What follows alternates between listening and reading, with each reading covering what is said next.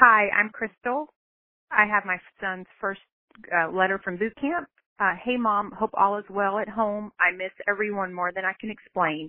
It's real now. It has definitely hit me. We wake up about 4:45 every morning, have 15 minutes to hygiene, then the day starts and it's all day. The first week was boring because we were in processing, so just paperwork and waiting. Now we have moved to our permanent ship. As I write this, we have 50 days till graduation, but who's counting? The days go by slow, but the weeks go by fast. I was second guessing my choice at first, but waking up every morning and putting on my NWUs and boots with that feeling, it reassures me every time. It's crazy how much we've all changed in the short time I've been here. I miss my hair. It's the little things I never noticed that I miss the most. You don't know how bad I want some sweet tea, to have Kimber, who's his dog, jump up on me when I walk in the door.